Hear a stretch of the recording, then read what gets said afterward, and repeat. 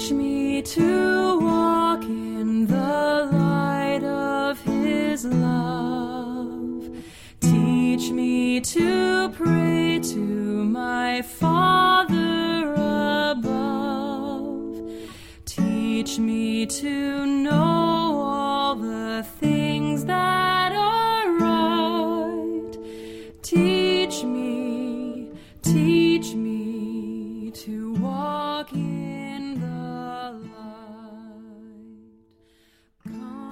Tell us your name. Albert Eugene Peck.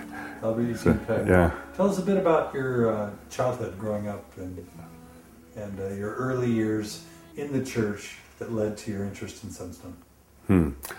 Well, I was born in Utah, but I spent my junior high and high school years in suburban Washington, D.C., which had a big influence on me.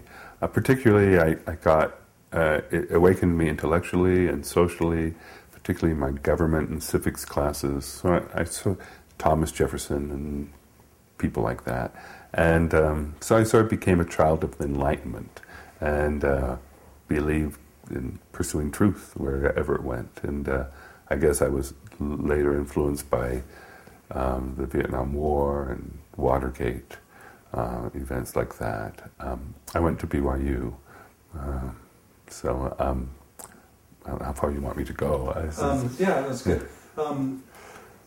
In your early years, let's say high school or early college, the faith or the testimony that you had, where was it rooted? Was it rooted in spiritual experience? Was it rooted in sort of intellectual conviction? Was it rooted in just the culture and the heritage that you brought with you? The early testimony that you remember having, how was it composed or structured? I think primarily it was fundamentally social. I grew up in great wards with great mentors and scoutmasters, and I loved that community, and I loved the people, and I thought the church was true. Although I had, I guess, in my teenage years, a lot of cultivated spiritual experiences, like youth conferences and taking family group trips to church history sites in New York and places where we'd have little family group testimony meetings with about 8 different families, and those were all formative. So by the time I ended my teenage years, I knew the church was true, and I think I had a better than average understanding of the doctrines. I remember thinking at one point that I knew everything about the church, and it was logically consistent. I wouldn't say I was an intellectual then, but I was intellectually curious. And when I hit BYU, I liked thoughtful presentations. I sort of fell in love with Hugh Nibley, and I really liked the exploration of Mormon history and Mormon studies because it was just learning more about how God works among our people and celebrating that. So by the time I went on my mission in the mid-'70s, I discovered BYU Studies and even subscribed to that while I was a missionary, which was like, I was the only person on my mission who really read that sort of stuff. Where did you serve? California, Nevada. Which, just out of curiosity, which ward did you grow up in the D.C. area? The McLean ward and then the Vienna ward. So Virginia. In Virginia, okay. Yes. Okay. So how was your mission? What was your mission like? I guess I actually had 2 missions because I had a change of mission presidents and a change of mission boundaries halfway through my mission. That gave me 2 missions and 2 mission presidents. And it was a great experience. The first one was very strict and rule-bound, and I bristled under that. But I fell in love with the work and the people, and it was a great ocean of spirituality for me.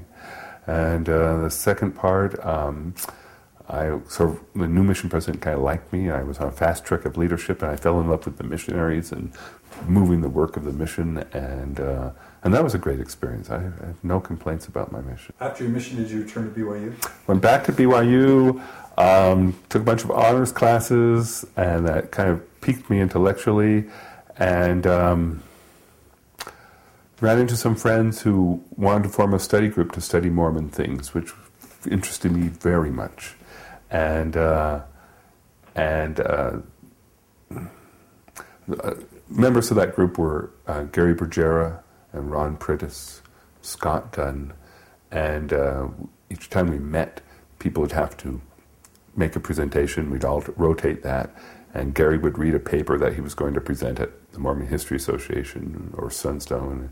We went as a group to my very first Sunstone meeting, and it was the second symposium ever held. And what year was that? What year?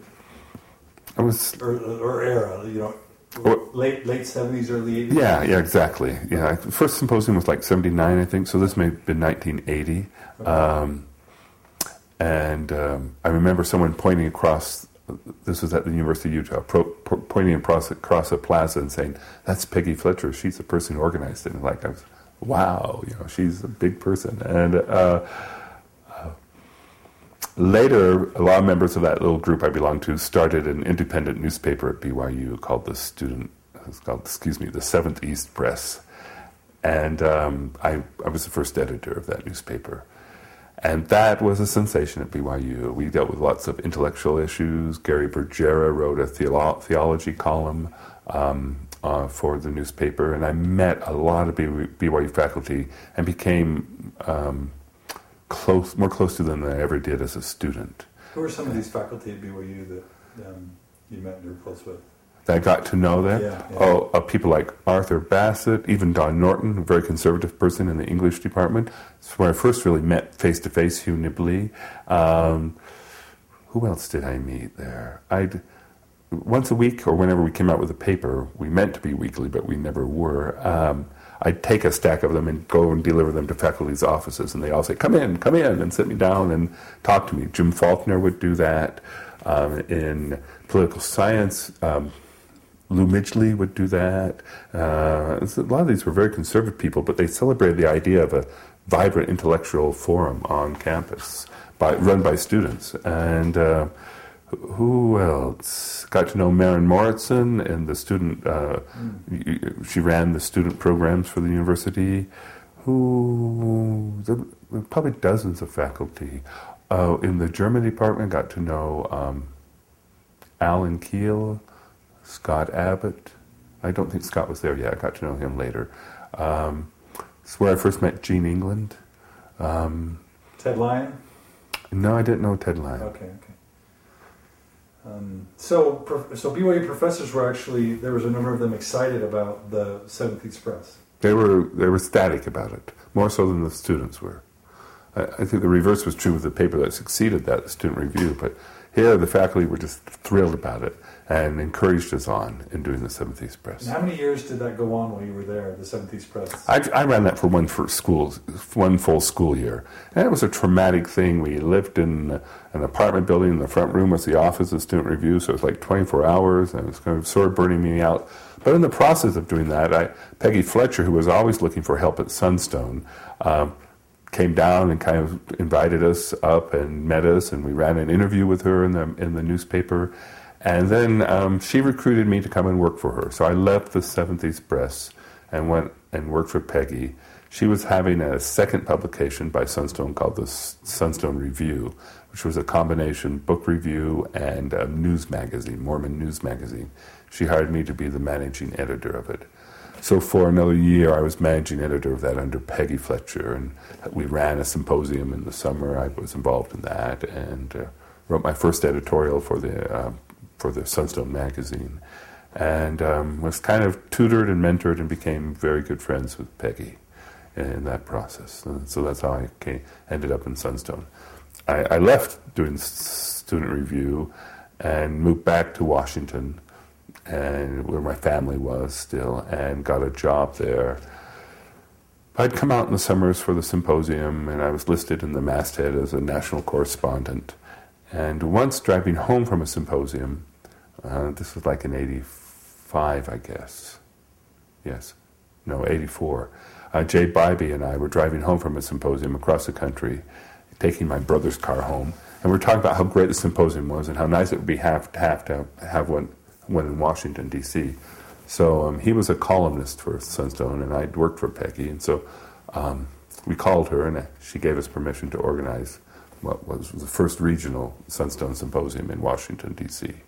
And that was really a great event. We three of us, Jay and I and a woman named Allison Bethke, met each week and came up with our dream team of who we want to speak, and found out all the Mormon intellectuals in Washington, and there were quite a few because Mary Bradford had run Dialogue from Washington, so she had quite a network that we hooked into, as well as a lot of other people.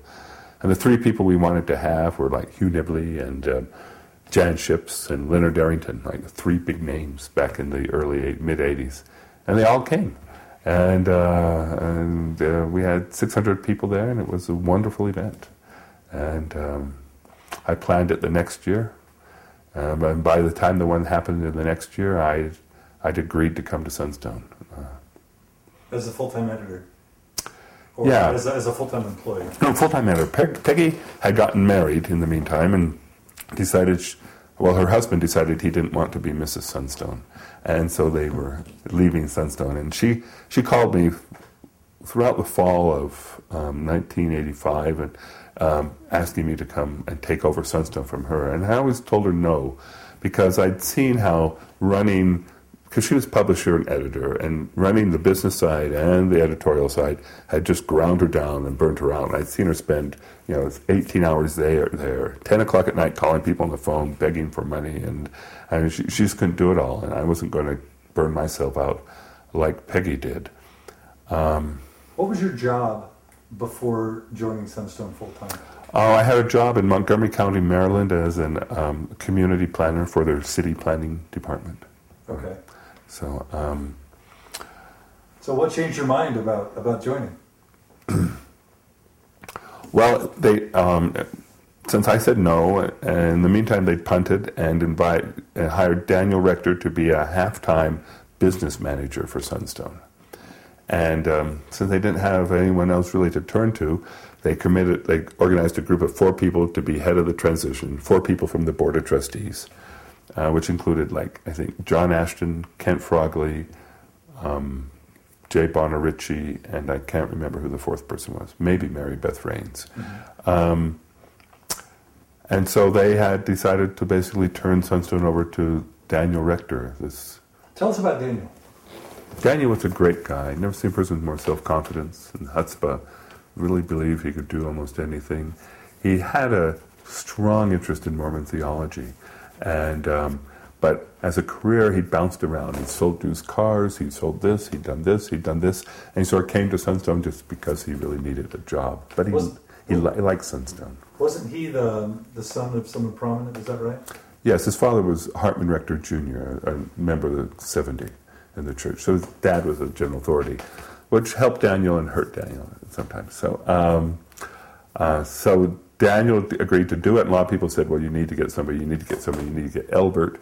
And I was coming out for the Mormon History Association, which was being held in Salt Lake. And at the night before the MHA, Peggy was having her farewell banquet, which I was also going to go to.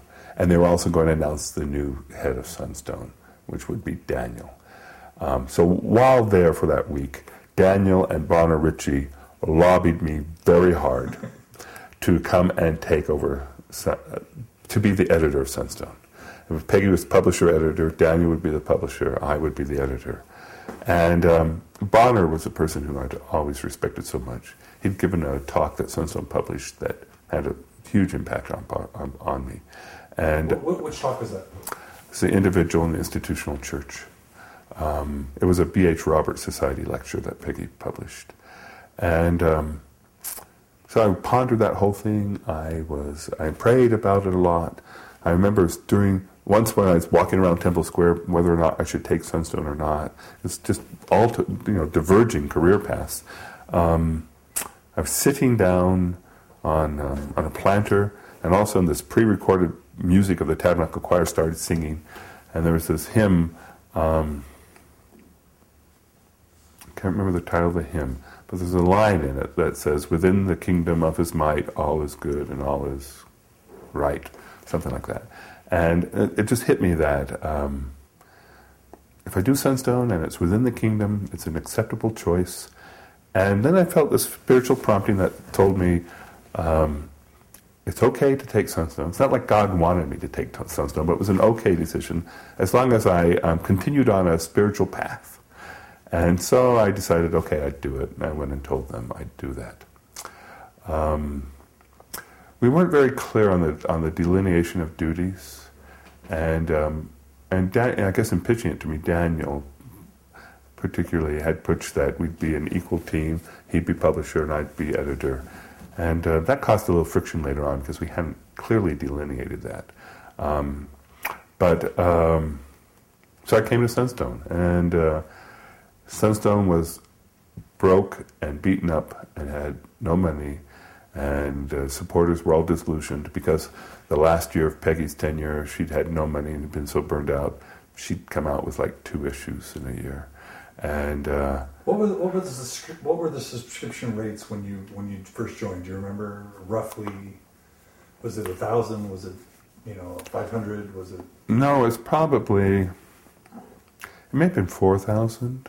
Okay. Maybe 3,000 something. Okay. In what ways was it a mess? Or struggling, or sort of? Well, we had donors were disillusioned, thinking the organization was falling apart.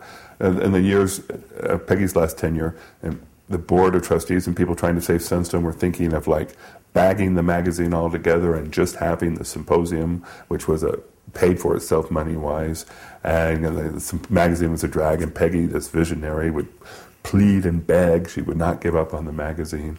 And so we inherited the magazine Symposium, and we liked both of those, but there was like zero money. Not only zero money, we were hugely in debt. Daniel's first 2 years at Sunstone, or 3 years, was basically just paying off Peggy's debts.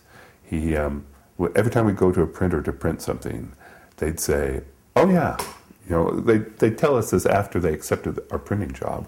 They'd call us and say, "We've discovered in our files that you guys owe us $5,000 for some old magazine which you never paid us for. You took the magazine and ran off on. And before we give you this current thing, well, you have to pay us for the old one." And Daniel that happened weekly. We were just paying huge sums. And once after the Symposium, we had a ton of money, for us, maybe $10,000 in the bank. And some old debt person we owed from Arizona sequestered our funds, and took them all from the bank, and so we were broke after the Symposium. And on top of that, we owed maybe $60,000 to the IRS, because Peggy, in trying to make ends meet, would choose to pay people's weekly payroll rather than paying the IRS what she owed for deducting their taxes from their payroll. So we had a demanding schedule that we had to meet to repay the IRS loan, and we had to get magazines out, had to be confident, and we had zero money. It was hard, and we lived in a terrible place, and we worked in a terrible place, and didn't have any money. And we're working for almost nothing. How did you keep your spirits up? It was a cause. Those were some of the most best times of my life. It was really fun. And Daniel and I liked each other so much and worked so well. I talked to him about the issues I was debating on the magazine, and he cared so much about the magazine. We had great conversations, which really improved to have someone to talk to. And he was working with all the other issues. Fortunately, because of a previous job I had, I knew Database, which our subscribers list was on. Daniel knew nothing about it, so I was able to work on our subscriber list. And Daniel would write fundraising letters and new subscription letters and run them by me, and we'd have it was a great collaborative experiment and experience, and it was just great times with no money, and the wolf always beating at the door. So when you joined, did you have a hope or a vision or an aspiration? It doesn't need to contrast with what came before. Did you have a hope or an aspiration or vision that you wanted to carry forward? Or did you have a new vision or hope or aspiration that you wanted to sort of, have as being your imprint for your tenure? Well, first of all, I just wanted to carry the torch very well because I'm in awe of Peggy Fletcher. She's one of my personal heroes. And she has this wonderful mind with great ideas, and she's always stretching further than she has the ability and resources. And I had caught on to so many of those ideas and wanted to help see them realized. And Scott Kenny I didn't know personally when I came, but I also held him in awe. So part of it was just carrying the tradition. And but there were some things I wanted to do, which were not that unusual from what people had done before. I had developed a great interest in biblical scholarship and wanted to introduce more of Mormonism to that. Peggy and Scott had both had similar interest in that. And Daniel had an interest in that. So we instituted a scripture lecture series that met once a month and went along with the church's curriculum, and we brought in critical studies into scripture studies, both Bible, Book of Mormon, Doctrine and Covenants, and that was something we both loved doing, and it was really fun. People always think they're trying to reinvent this, but it's a continued problem. I wanted to bring in more, what I guess gets classified as faithful voices to Sunstone than Peggy was able to do. And I was able to do that because I'd been at BYU so much involved with 70s Press and stuff. I knew a lot of these faculty members. So those first few years, we signed up dozens and dozens of BYU faculty members for the symposium program and got them to write and speak for the magazine. Even Hugh Nibley, who was willing to do magazine and Sunstone sessions. And who are some of the faithful voices that you could really rely upon, or that you felt were an important balance to the more liberal, left-leaning aspects of Sunstone? Yeah, well, that's a bad dichotomy, as you no doubt realize, yes. Liberal, faithful. Because Gene England is very liberal and he's very faithful. And at that time, Gene was participating more in Sunstone than he'd ever done before for his own quirky dynamics.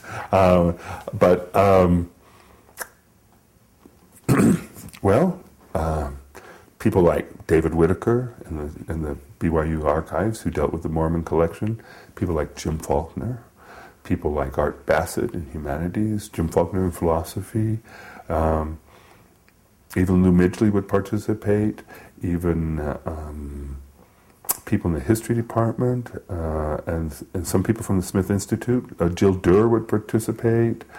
You just go through the symposium program. There were a lot. There were and they'd write book reviews for us. They'd write articles. They'd speak at symposium. They'd respond to sessions in symposium.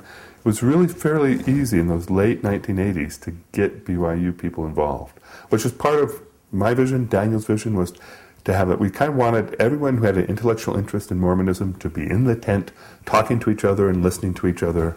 I sort of believe that that's a naive philosophy, but it certainly was my guiding philosophy on that. In terms of other things I did at Sunstone in those early years, we revived a lot of traditions that I liked that had been dropped by whatever reason over the years. Like in the early Sunstones, they would regularly publish plays, and they hadn't in the last half decade.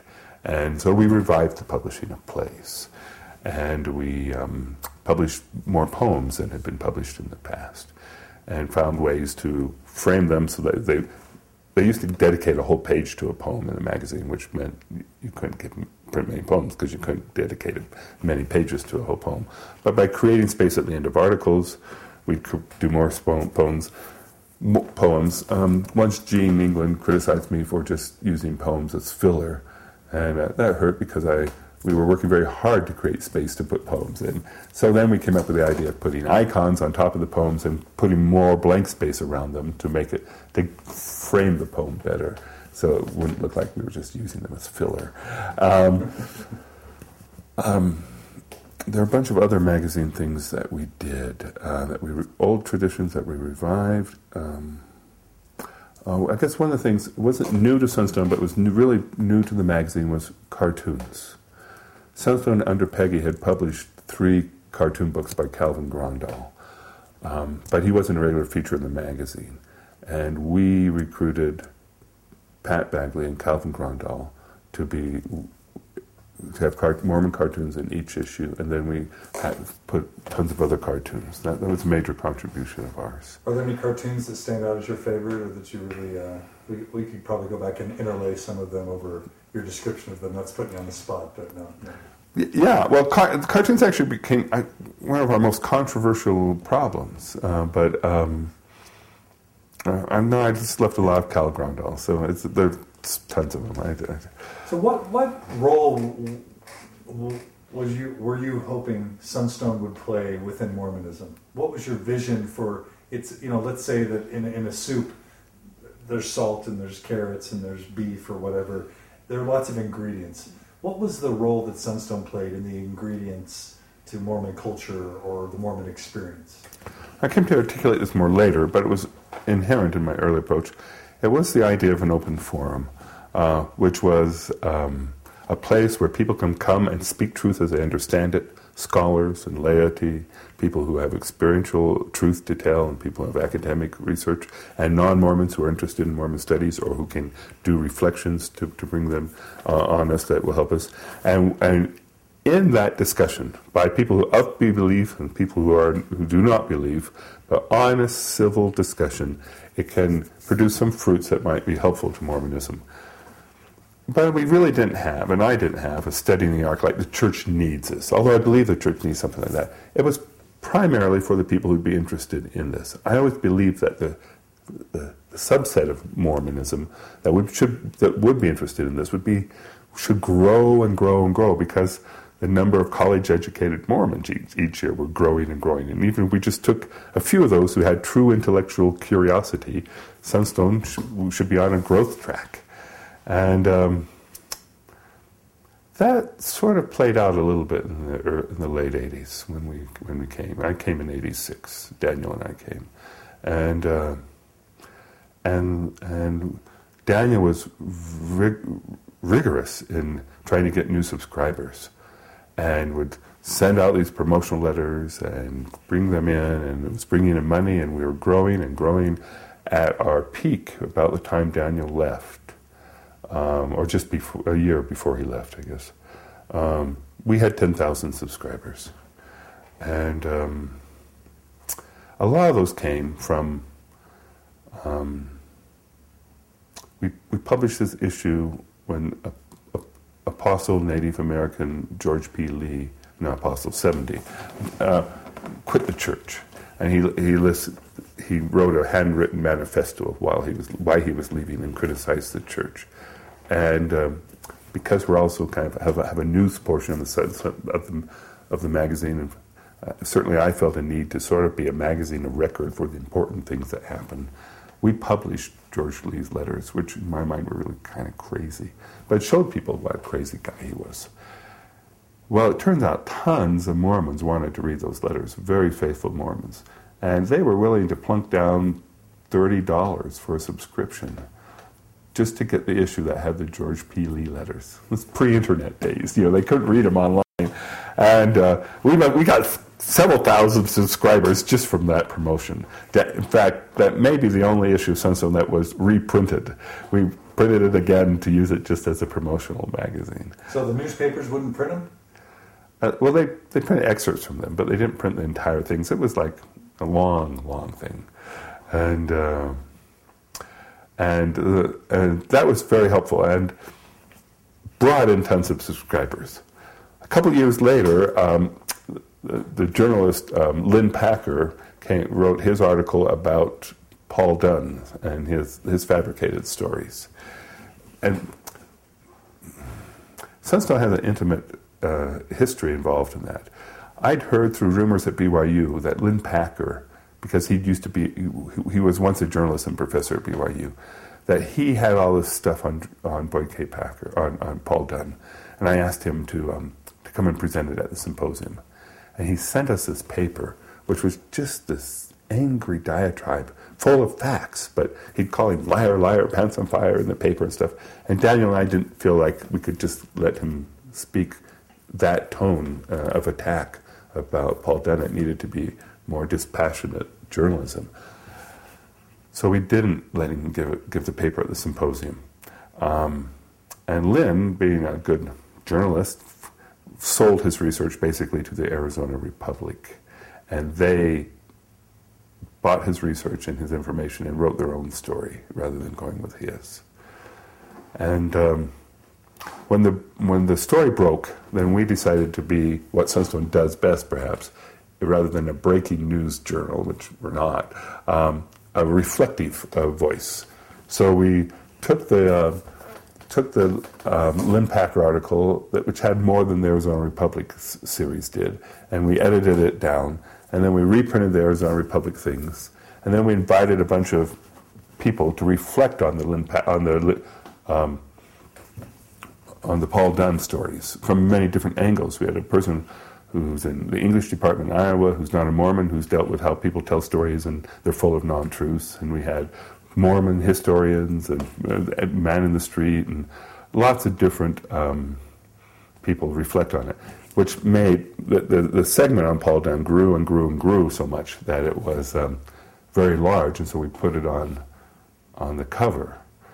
And then, and this was also in pre-internet days, there were all these jokes that were running around about Paul Dunn because of this. And people didn't have the internet, but fax machines were very popular then. And so they were like a Mormon samizdat, where these cartoons were being faxed all around the church. And so we thought we would document that part of this Mormon subculture of the Paul Dunn episode. And because the thing had taken so much space, I didn't want to dedicate a page or two more to the Paul Dunn things. And we had a lot of empty space at the end of all these little articles we had about Paul Dunn. So I spread the cartoons out. And in our introductory part of that, we said these cartoons are here just to document what was happening at the time, and we're just reproducing them. We didn't commission them. Well, no one reads the introductory thing. Daniel printed a huge number of that Paul Dunn issue, thinking that it would be a great promotional issue the way the George P. Lee one had been. And lots of people got upset, both about the volume of space of the magazine we dedicated to it. They thought, but they were just also mad about any discussion of Paul Dunn. And then the cartoons made them think that we were attacking Paul Dunn, and that was our motives. And so people were like mad at us for beating up on Paul Dunn. And I guess there's a big difference between being an excommunicated general authority, who people didn't have such an emotional attachment to, like they did with Paul Dunn, and if he's excommunicated, George Lee, George Lee, yeah, George Lee, they didn't have the emotional attachment like they did with Paul Dunn, who'd been a very popular speaker for decades. He was disfellowshipped or censured, but not. Yeah, whatever. We don't know the actual discipline on him, but he wasn't excommunicated, at least publicly, and so. George P. Lee's excommunicated, so you can find out the dirt about that scoundrel. But Paul Dunn's a little more questionable, and you'd like him better anyhow. And so people are mad at you, and he's not excommunicated. Had he been excommunicated, they may, and publicly it's known that was the case, they may have welcomed the issue, but they didn't. So we got people canceling subscriptions over that. And when Daniel sent out this promotional letter, which was like the same letter that he'd sent out with George P. Lee, except changing Paul Dunn for George P. Lee, we had a week where we couldn't do anything in the office except field phone calls from people who weren't subscribers but were just mad at us. And they were calling on a toll-free 800 number, which was costing us money, and they just yelled at us. And there were like four or five of us in the office all the time, always taking phone calls for this whole week from people who were just furious at us for that issue. So you felt, there's a sense to where you could look at that as it's like the buzzards or the vultures circling on the carcass, I'm sure that wasn't your intent, but I'm sure it could have easily been viewed. Some people, the people who were calling us were not subscribers. They were the average member whose names, Daniel would acquire these mailing list names. There was a very Mormon magazine called This People, and he'd trade and get their subscriber list. And then he'd get the BYU Studies list. And then he just got every mainstream kind of Mormon list he could get. We would send promotional letters to, inviting them to take Sunstone. So these were people who, many of them had never read a Sunstone before, but they read this promotional letter. And they do think we're a buzzard taking advantage of him. I'm actually proud of the content of that issue. I think the collection of essays are reflective and sensitive and very good on the topic. Even some of our best supporters, though, however, thought it was too much. It was disproportionate for the issue. Even after all the years and really thinking about those, I don't think that was the case. I think it was an important issue that really needed to be discussed. And Sunstone was the only place that it was discussed. And that is one of the main jobs that Sunstone does. It allows for that kind of discussion on issues that are basically taboo. Newspapers report it when it happens and then move on. And where else is there a reflective forum? Certainly before the internet, there was no other place but Sunstone. And it did a good job, I think. Teach me to walk in the light of His love. Teach me to pray to my Father above.